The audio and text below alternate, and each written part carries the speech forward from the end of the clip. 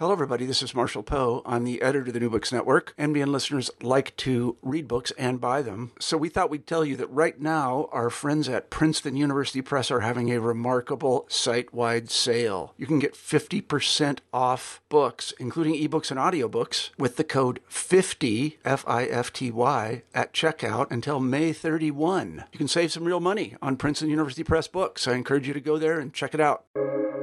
Welcome to the New Books Network.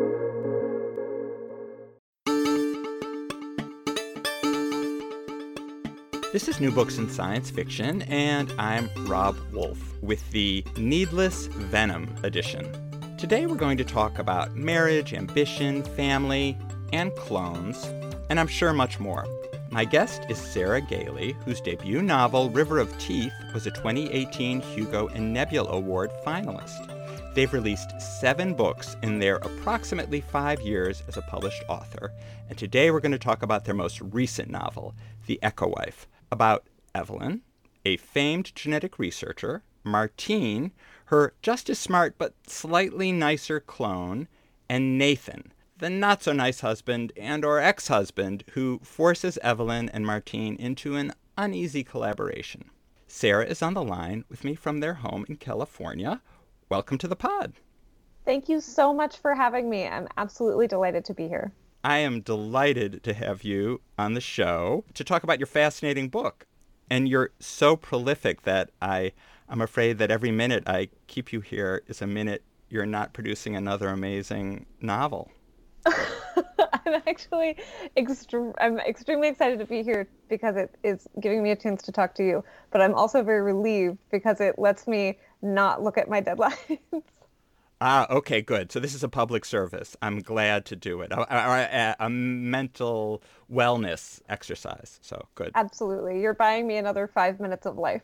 Beautiful, beautiful. I love it. But denying your fans 5 pages of amazing prose. It's okay. I think they've got enough to keep them busy for now. Okay. All right. Your first-person narrator, Evelyn Caldwell, she is the brilliant inventor of something called the Caldwell method, which can turn a sample of DNA into a complete human going from, I love this phrase, sample to sentience in 100 days.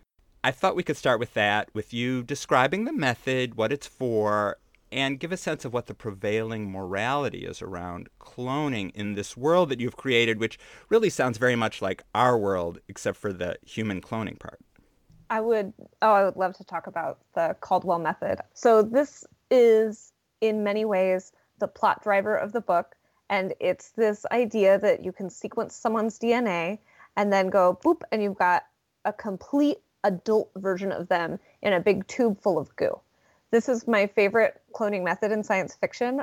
You know, like I like ray guns where you aim them at someone and then you've got more of them, and I like the thing where you've got like a magic broom or a magic bucket of water or whatever. But I really love the tube full of goo where you get the opportunity to have someone floating in there completely raw and new. I love the combination in that of adulthood and nascent infancy.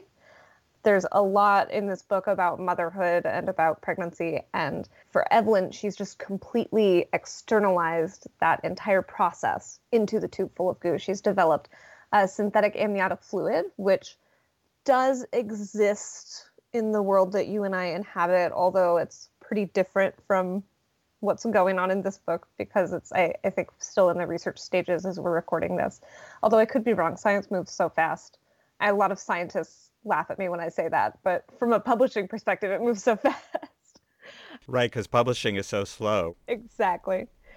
And she's also got a basically like flesh pulp that she uses to form the body that eventually turns into the person. The way that I wrote this is intentionally very visceral. I love horror and I love writing horror, and I put that in this book as much as I thought my readers would be okay with. And then you asked about the morality in the world around cloning. It's extremely capitalist. Evelyn doesn't really have a personal economic philosophy. She doesn't necessarily think about the morals of the economy so much as she thinks about what the current system she's working in can get her if she knows how to work it the right way. She works for a private lab, And there's some conversation in the book, not as much as I might have liked to put in there because it slowed down the narrative so much, about her struggle to get funding and maintain funding because she's privately funded. And so she always has to be justifying her work. To her, the work is its own justification. She's like, I'm an amazing genius and I can do amazing scientific things. How is that not enough for you people? But in this world, the one that we live in and the world of the book, oftentimes, too often, you have to justify innovation by providing a way that it can profit someone, a way that it can move units. And so Evelyn develops clones to be used as tools. They're used for organ harvesting and transplant. They're used for body doubles for people like a politician who needs to go somewhere and have a body double available to draw fire from potential assassins. They're completely disposable. The concept of this story actually comes from a short story that I wrote, and then I was like, wow, this isn't anything. But it was a short story about a superhero who is a celebrity superhero and is constantly critiqued by the misogynist media and has a clone of herself developed so that she can study what she looks like in different situations and learn how to best model herself for all of the horrible, dangerous situations that she gets in for the eyes of the public. And that would absolutely be a use of clones in the world of the Echo wife. Beyonce has cameras that follow her around all the time, and she studies footage of herself constantly so that she can be performing the way she's expected to as a celebrity of her magnitude. And she's drawn some criticism for this, but I actually think it's just a sign of how incredibly dedicated she is to her work. And it would be a lot easier for her if she had a clone who she could film in all kinds of situations, study, and shift how she herself operates as a result of that. It would also be ethically a nightmare because, to my mind at least, a clone is kind of a person, and creating a person for the sole function of studying how they look when subjected to discomfort is pretty bad. But in Evelyn's eyes, clones aren't people. They're biological matter. They're waste. They're a tool and a technology. And so what's the problem with them being used to the fullest ability? It's really quite striking, actually. She has a very clear statement. She says they're temporary, and when they stop being useful, they become biomedical waste. They are disposable. I mean, she just literally throws them in the garbage, and it's sort of like sight unseen, too. It sounds like no one really, I mean, she puts a curtain up when the investors come because they don't really want to see the details. I mean, that there's a person behind, someone who looks like a person and has the DNA of a person, but for some reason in some legal way is not technically, legally a person, although it sounds like you and I both would have a hard time seeing the difference. Absolutely. It's very striking that Evelyn thinks that way, and there's no question in her mind. So that really sets up an important transition early in the story, or an important conflict running through the story, and that's what her husband, Nathan, does with the Caldwell method. And so we find this out pretty early. I assume we can discuss that because it is kind of very much key to the story. He uses it for a purpose that's definitely not something that Evelyn had intended. So I wondered if you could explain what Nathan, her at some point husband and later ex-husband, does with that method. Yes, I love talking about this book with people because nobody wants to give anything away. But also there comes a point at which we're like, well, the spoiler is the premise of the book. So how do we talk about it? I love it. And it fills my heart up so much how careful people are to let other people experience the twists and turns of the book. So thank you for your care in that. So Nathan is, can I swear on your podcast? Yeah, totally. Okay. Nathan is Evelyn's just complete shitbird of an ex-husband. He's a real lousy guy. And they reach a point in their marriage where Nathan kind of realizes this isn't going to work out. And instead of voicing that, he lets Evelyn continue her work in developing the Caldwell method so that he can mine it and learn about it from her firsthand so that he can then attempt to duplicate it with his slightly less, shall we say, developed skill as a scientist and a researcher, so that he can clone her to create a version of her that will be more docile and pliant and give him the wife that he wanted Evelyn to eventually become. Yeah, it's really a fascinating solution, I suppose, to marital conflict. I mean, it's really twisted, but it's certainly one way of resolving a conflict is, I mean, I think it's something everyone hopefully learns earlier rather than later in life, that we can't really change the people we love. I mean, maybe we can nudge them a little, or maybe they can change themselves, but we can't really do it. But Nathan isn't happy with that idea. He's going ahead and he's going to make the wife of his twisted dreams. So that's Martine.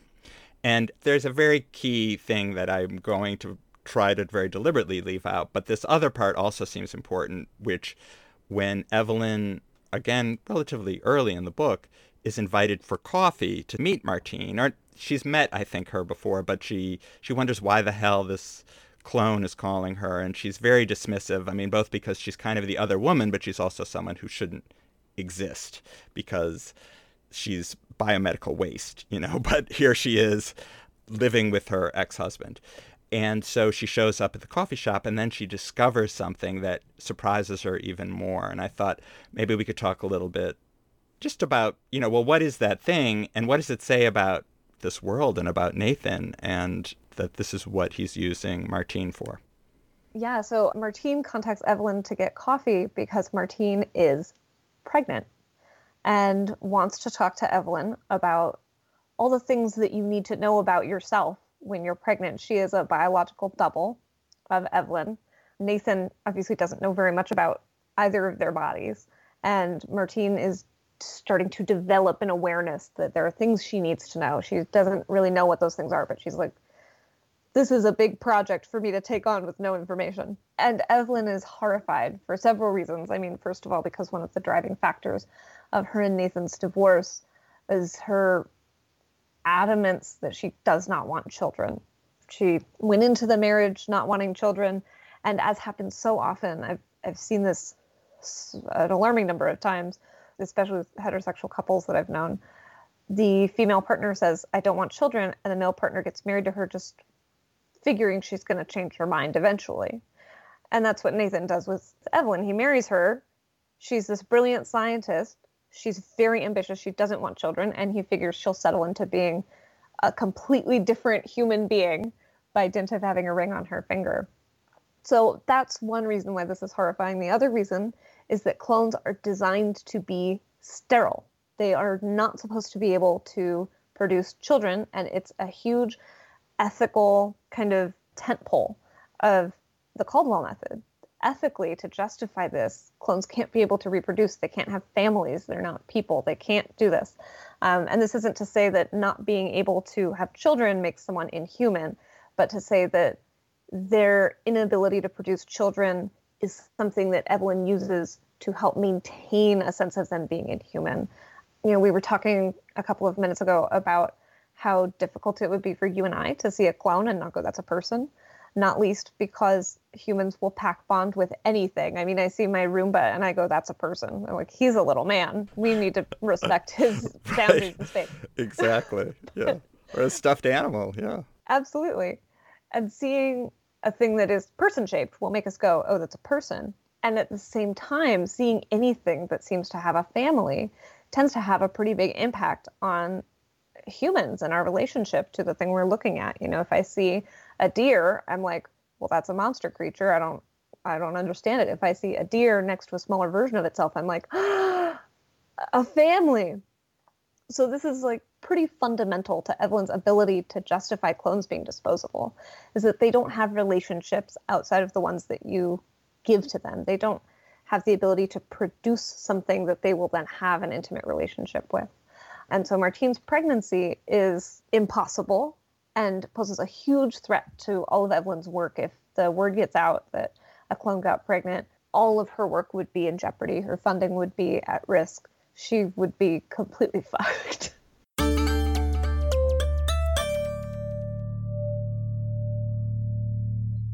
One thing that struck me is that both Nathan and Evelyn, even though Martine is pregnant, well, I assume Nathan loves this woman because this is the perfect woman, right? But at some point we discover, without going into any deep details, that maybe he still sees her as a tool. That's kind of the sense one gets later. And Evelyn, too, is struggling with this. She keeps thinking of her as this object, even though she is identical to her. She keeps being mystified when Martine picks up a book and shows she's super smart. And it's like, well, you're super smart. She has your DNA.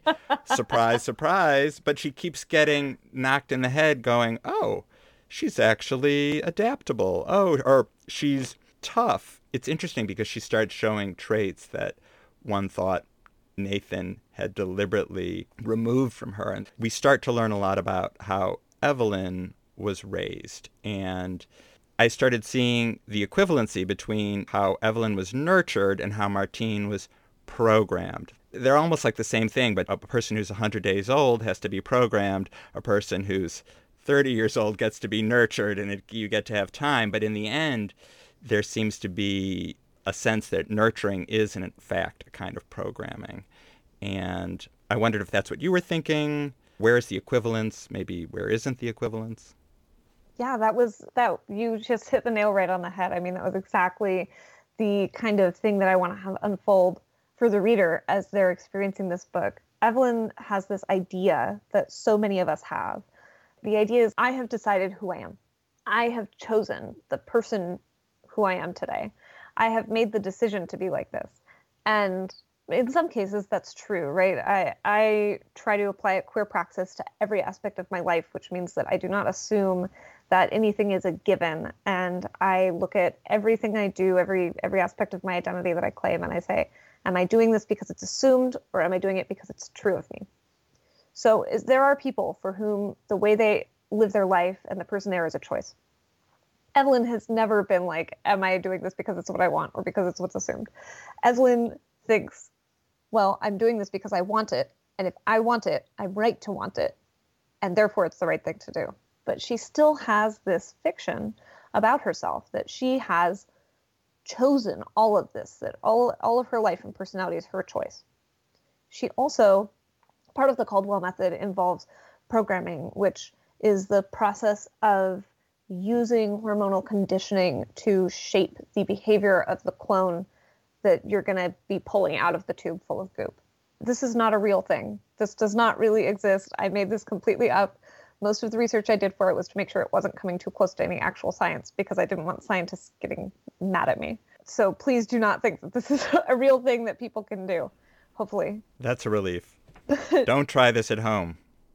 She has this belief that she's molding the mind and behavior and emotions of a clone, and then the clone comes out of the tube, and that's the end of it. That's the end of the story.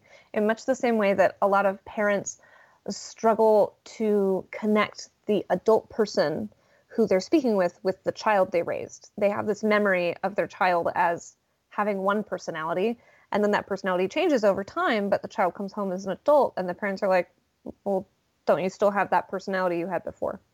This is how Evelyn feels, but there's the added aspect of she thinks she's in control of it, and she's extremely confident.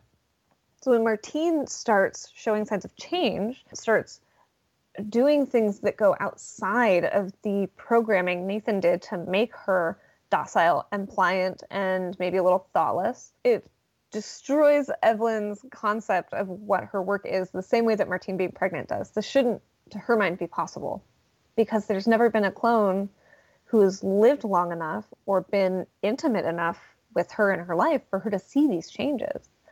So she's like that parent going, oh my God, you're different now. And what does that mean? If you can change and start to want things and explore the world and have curiosity outside of the curiosity I've given you, if you can begin to develop a personality outside of the one I've given you. You know, this isn't in the text because Evelyn isn't religious, but fundamentally the question is, do you have a soul? Does this make you a person? What makes a person as opposed to a column of meat with electricity running through it? And that's the question Evelyn has to face when Martine starts showing curiosity about her body and her life and the world and getting angry and doing things that fight her conditioning. It's interesting. I think Evelyn at one point feels a little bit vindicated because even though Nathan created Martine to be the non-venomous version. I mean, that's what I called this episode, the Needless Venom edition, that Evelyn showed needless venom. So he wanted Martine to not have any venom. And then she starts to get a little, I mean, she certainly shows that she has a temper. And I think Evelyn feels a little vindicated somehow that there's something right about it, or it is kind of who she is somehow in some way. It's interesting. So Evelyn's attitudes do start to change. It's never quite clear to me how much that is because she starts to see Martine as a person, or because Martine is a reflection of herself. She starts to see herself differently in some ways through her reflection in Martine. I mean, maybe it's not a fine distinction. Maybe it's a little bit of both. She is enduring the absolute horror and wonder of constant self-reflection. She is forced into a position that I think any of us would be in when faced with a clone of ourselves that's designed to have an opposite personality to us. Martine's personality is designed in every way to be an answer to the flaws Nathan sees in Evelyn. Every place where he thinks she has a shortcoming, it's fixed in Martine. And so when Evelyn looks at Martine, she's seeing a fixed version of herself. And she has to ask herself the question, if I like something about Martine, does that mean I hate it in myself? If I hate something in Martine, does that mean I love it in myself? What aspects of my personality do I actually value and want to keep? And which ones do I despise? Evelyn's sense of self is very confident, but also very honest. She knows that she has flaws and shortcomings. She just thinks that they are a perfect part of the constellation that makes her up, and sees no need to change because her personality has gotten her where she is. And that's what matters most to her. But when she sees Martine, she sees this whole other way that she could be. And there are some things about Martine that she really likes. But of course, if you really like something in someone who's designed to be the opposite of you, you're forced to look back at yourself in dismay. And that's not something Evelyn really knows how to do. To be fair to Evelyn, maybe we could talk a little bit about her upbringing, because I want to ask you about also a profile of you in Publishers Weekly. In it, you said you were diagnosed with complex post-traumatic stress disorder after an abusive relationship. And so I imagine Evelyn also suffers from some form of complex PTSD, having been raised in a home that was very abusive. I mean, the father was abusive. And one thing we haven't discussed about cloning is that in order to replicate as closely as possible the duplicate with the original, sometimes she has to break a bone or do a few things which seem really kind of sadistic, but, you know, all in the name of scientific accuracy. You know, this person had a broken whatever when they were 7, so I have to snap their leg here in the lab and have it heal. And she does it with a kind of ease that I think might be explained by the fact that she herself had at least one broken bone as a result of child abuse. So, long way of asking that I imagine Evelyn has something like PTSD, but not being particularly self-reflective. I don't imagine she went and got a diagnosis ever, and would be the kind of person who would even ask for help. So even though I noticed a strain of something maybe personal from your life reflected in Evelyn, there's clearly a big difference. So I thought we could talk a little bit about that, about how you drew from your own personal experience. Yeah, I would love that. So my post-traumatic stress disorder diagnosis was only possible when I got to a place in my life where I was fairly safe and stable. Part of, I don't want to be too general here, so I'm just going to speak in terms of my own experience. I'm not trying to speak for anyone else or for the mental health community in general. So all of this that I'm saying, this is just a big caveat. All of this is just my own experience, but I'm not going to keep on saying that over and over again because it will be insufferable. So when trauma occurs, there's a trauma response that is designed to help you survive a situation that you wouldn't survive without that trauma response. Your kind of frontal cortex powers down, your brainstem takes over. You know, you get adrenaline, you can go fast, you can lift up heavy objects, whatever. When the survival situation is over, if there's not the right kind of care in the wake of trauma, or if that trauma just continues happening over and over again on an everyday level, that's how we develop post-traumatic stress disorder, because this is a huge oversimplification. Basically, the brain gets a little confused about when to deploy that trauma response. And so says, there's a stimulus happening right now that reminds me of the situation where I was in danger. So I need that trauma response to help keep me alive, even though the thing that's reminding the brain of that traumatic situation isn't actually the traumatic situation. So like, again, vast oversimplification is if you get burned in a fire, maybe you have a trauma response that pulls you away from the fire to try and keep you safe, but you still get hurt. So the next time you hear noise of like fire in a fireplace, your heart starts beating really hard and you get really hyper vigilant and aware of your surroundings, right? So all of that is just really brief explanation of post-traumatic stress. Evelyn, I think, could be described as having PTSD, but at the same time, she's never been in a safe and stable situation where that trauma response wasn't in some way useful to her. We talk about post-traumatic stress disorder with the word post at the front of it. So if you're in a traumatic situation, you can't really have post-traumatic stress disorder because you're just having stress, right? This only becomes something that we're aware of when it doesn't suit the needs of the environment anymore. Evelyn's coped with the trauma of her abusive childhood in a way that lots of people do. The original title, the working title of this book was We Will Be Monsters, because it was an exploration of how a person might become monstrous. And Evelyn becomes, and I don't think she would mind me using this word to describe her, monstrous as an adult, very much as a result of her abusive childhood. She has an abusive, controlling father who's very smart and who is mentoring her to become the kind of person who can be a brilliant scientist. The way he sees the world, the way to do that is to be ambitious, cruel, unapologetic, unyielding. And then she has a mother who's a lot like Martine, very docile, very polished, kind of the perfect housewife, the perfect doctor's wife, presenting a very perfect face. But also, she's the wife of an abusive husband, and so she knows how to try to step around the landmines in their relationship. Evelyn's father has an immense amount of disdain for Evelyn's mother and communicates to Evelyn as he's raising her as a child that everything she does that emulates her mother is weakness. It's bad. It is to be disdained. And Evelyn as a child sees the dynamic between her mother and father and says, well, one of you is vulnerable and gets hurt a lot. One of you is powerful and does the hurting. I know which one of those I should emulate to be safe and to feel like I have power in my relationships. And so she models herself in every way after her father. It's only a natural extension of that then that as an adult, she would dehumanize certain people and see no reason not to harm them if it seems necessary to her to get her where she wants to go. I think that if Evelyn had cause to self-reflect in a way that would make her go, oh, I don't want to be hurting people, she would then be on the path toward trauma recovery and a post-traumatic stress diagnosis.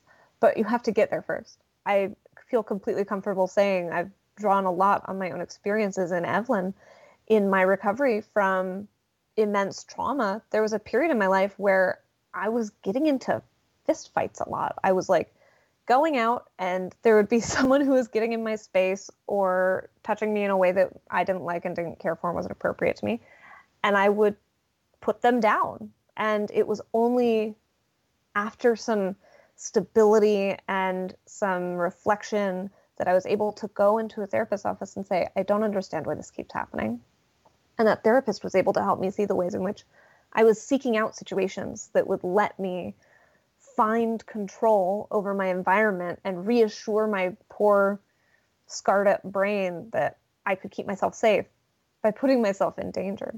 This is a very classic trauma response. It's pretty well known. It's pretty common. The therapist who I was working with called it lion's den syndrome, where you need to reassure yourself that you're capable of fighting a lion. So you keep going and finding lion's dens and marching into them and jabbing the lion with a stick until it roars at you. Which isn't to say that I was bringing on myself inappropriate behavior from other people, but that I was going and looking for ways to prove that I could take care of myself. Every time Evelyn asserts control and dominance over someone she's dehumanized, she's reassuring herself that she has that control, that no one can do this to her because she does it to other people. And I think that it would take a lot of work and intervention for Evelyn to get to a place where she's able to say, oh, this is maladaptive. This isn't actually the person who I want to be. I need to unpack all the things that got me here.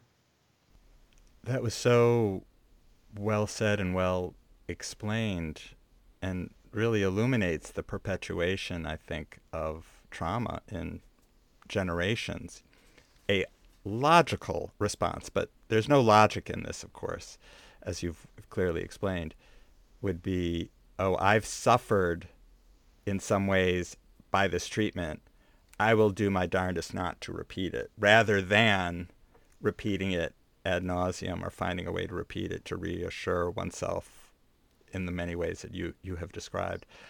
I will say Evelyn, by the end of the book, seems to have, there are certain decisions she could have made that would have resulted in more harmful outcomes, and she pulls back. So maybe there's some hope for her of growth.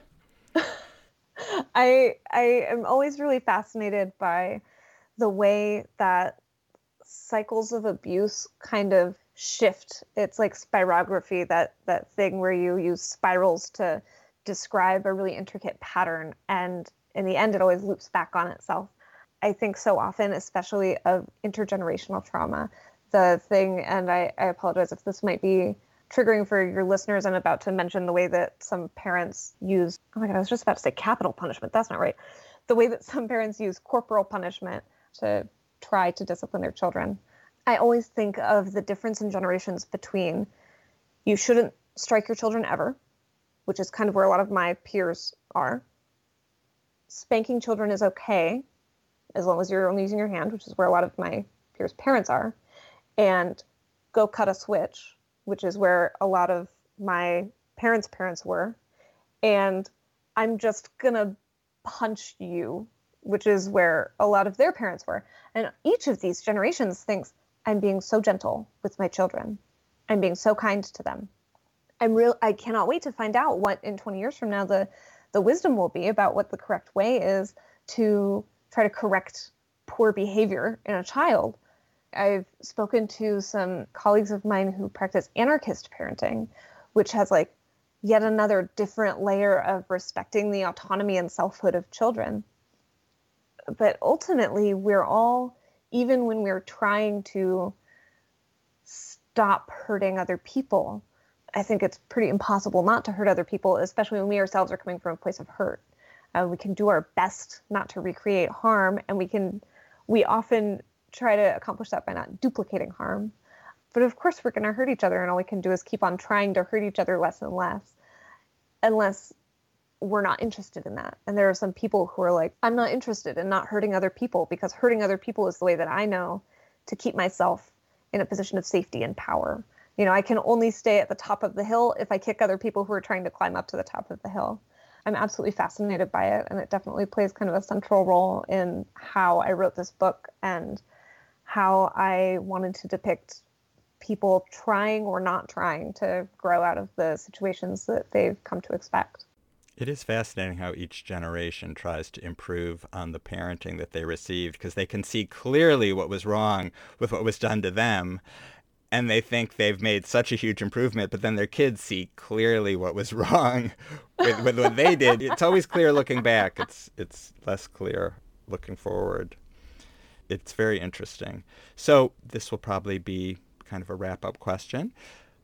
Moving away from PTSD, abuse, clones.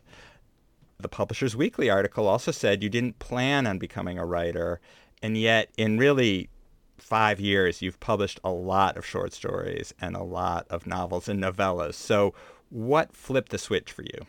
You know, I think it was really just finding something that cannot possibly bore me. When I started writing, I was working front desk administrative office management positions, office jobs. And the way that I viewed my work at that time was, I'm very happy that I'm not incredibly passionate about my work. And I want to apologize to everyone who ever interviewed me for a job at the time, because while I was doing those jobs, every job interview I had, I was like, no, administration is my number one passion, because that's what you have to do in job interviews. But like, of course it's not. I love organization. I love spreadsheets. But like stocking someone else's kitchen at a tech company is not the thing that I dream about and that makes me leap out of bed in the morning, no matter how much I may have lied about it in past interviews and hopefully won't ever have to lie about it in an interview in the future if this publishing thing works out. I started writing and I was like, oh, this is fun. It's a fun hobby. And at the time, my thinking was really, I like having a job I'm not terribly passionate about because I can pursue things I'm passionate about outside of work, which I think is a really great way to live and work. I think it's a really great way to be, is to have a job that pays your bills and that you can draw boundaries around really easily.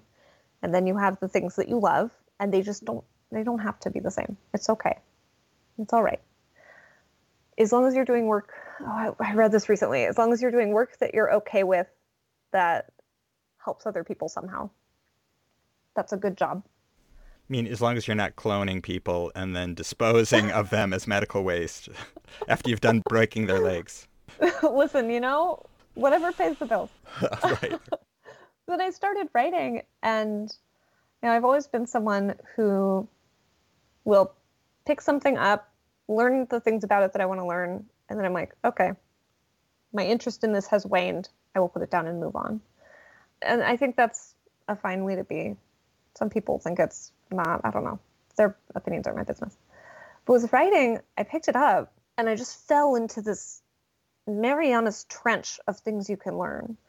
Writing never gets uninteresting. You're never retreading the same information over and over again, because it combines learning about the world and learning about yourself and learning about expression, all three of which are like infinitely interesting.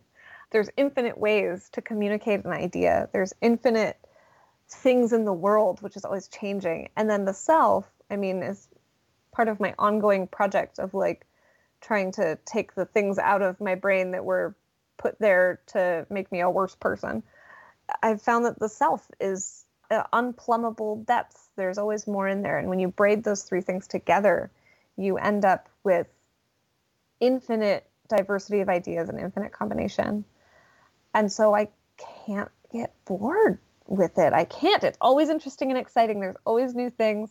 This is part of why I write way too much, is because I will find something interesting and I'm like, oh, this is an interesting thing. I can learn about it. I can find ways to communicate it to other people. And then there's the last thing, the kind of shell on top of it all that turns it from walls into a house. You connect with people through writing. Whenever I write something and publish it, I'll end up hearing from someone, oh, this spoke to me. And that means that gave them a connection to this incredible, endless interest, that they got to feel something that I felt in a way that I couldn't have felt it, that they got to tie a narrative into the narrative of their life. And that's thrilling every single time. Thank you so, so much for sharing your thoughts and sharing your writing and sharing your time with me and our listeners. Thank you so much for having me on. This was such a pleasure. I've been talking to Sarah Gailey, author of The Echo Wife, which came out from Tor in February. Thanks for listening. Consider subscribing and leaving a review or liking the show on your favorite podcasting app. Michael Aaron of QuiverNYC.com composed our theme music. I'm Rob Wolf. I edit the show, which is part of the New Books Network. Marshall Poe is the network's founder and editor-in-chief, and Leanne Wilson is co-editor. Take care of people, books, and the world around you as best you can. Until next time.